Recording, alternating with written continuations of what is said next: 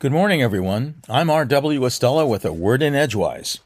Today is the 17th of April, the 107th day of 2023, giving us 58 days to work with on our way to 2024.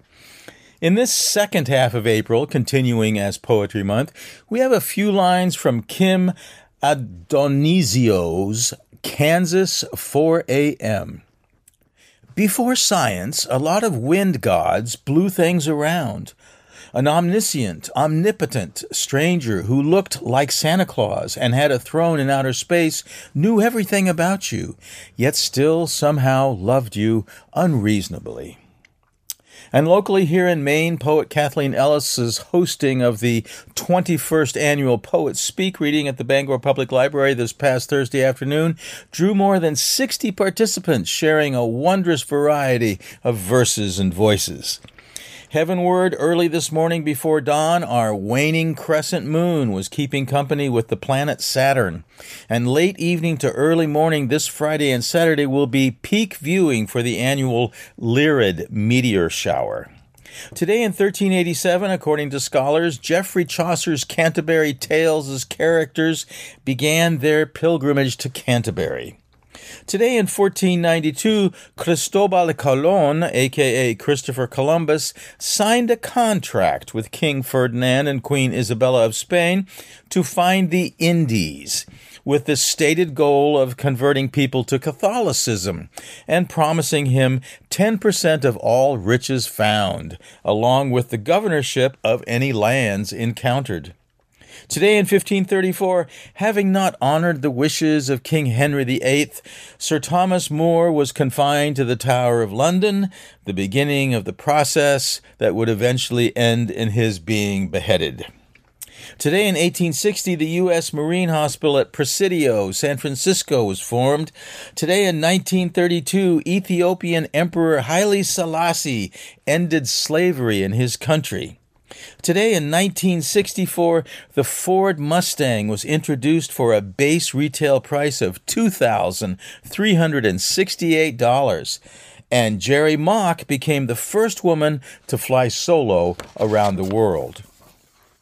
Today in 1993, 2 Los Angeles police officers were convicted in federal court for violating Rodney King's civil rights and were sentenced to prison, while 2 other officers were acquitted, thus igniting subsequent riots. Today in 1999, the Rock for the Rainforest benefit concert was held at Carnegie Hall. Today in 2012, the 8th century St. Cuthbert Gospel, Europe's oldest intact book, was purchased by the British Library for £9 million. Meanwhile, Maine's whitewater racing season continues with the 56th annual Kenduskeag Extreme Canoe Race having been run this past Saturday, beginning a little later than usual to accommodate the interaction of tides and scant passage space underneath the bridges in downtown Bangor before the finish line.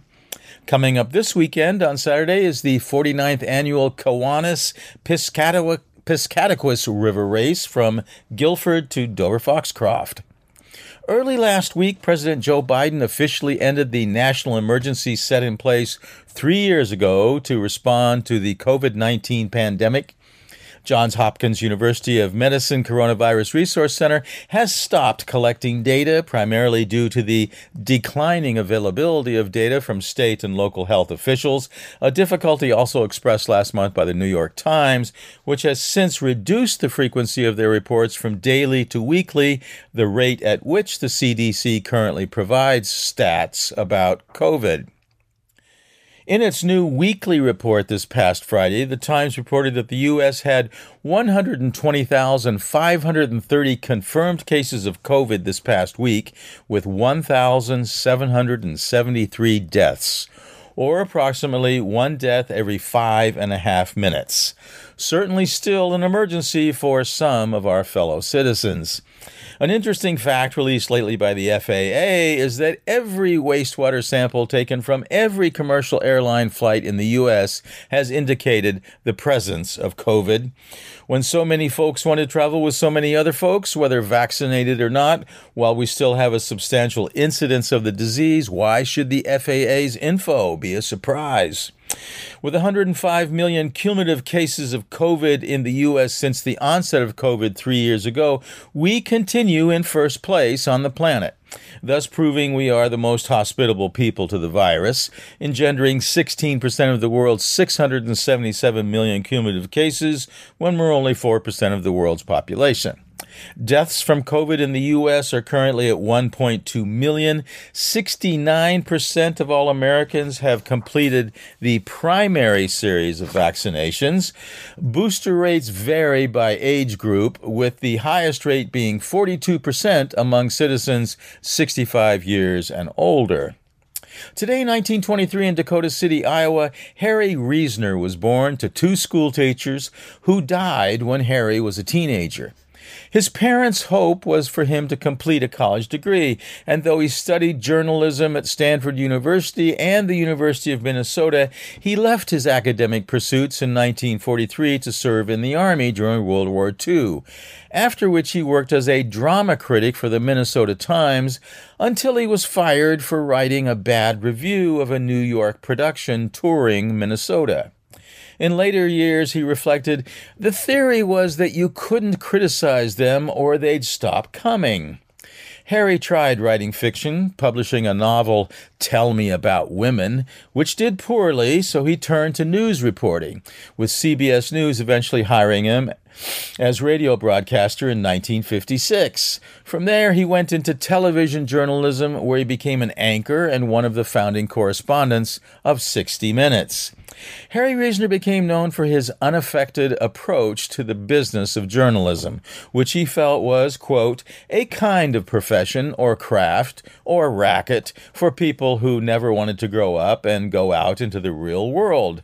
If you're a good journalist, what you do is live a lot of things vicariously and report them for other people who want to live vicariously. Today is also the birthday in 1539 of Swiss painter and contributor to the second astronomical clock at Strasbourg, Tobias Stimmer. In 1586 of English dramatist John Ford. In 1620 of the French founder of the Congregation of Notre Dame, First Canadian Saint Marguerite Bourgeois.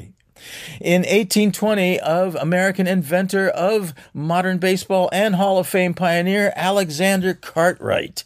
In 1837, of American financier J.P. Morgan.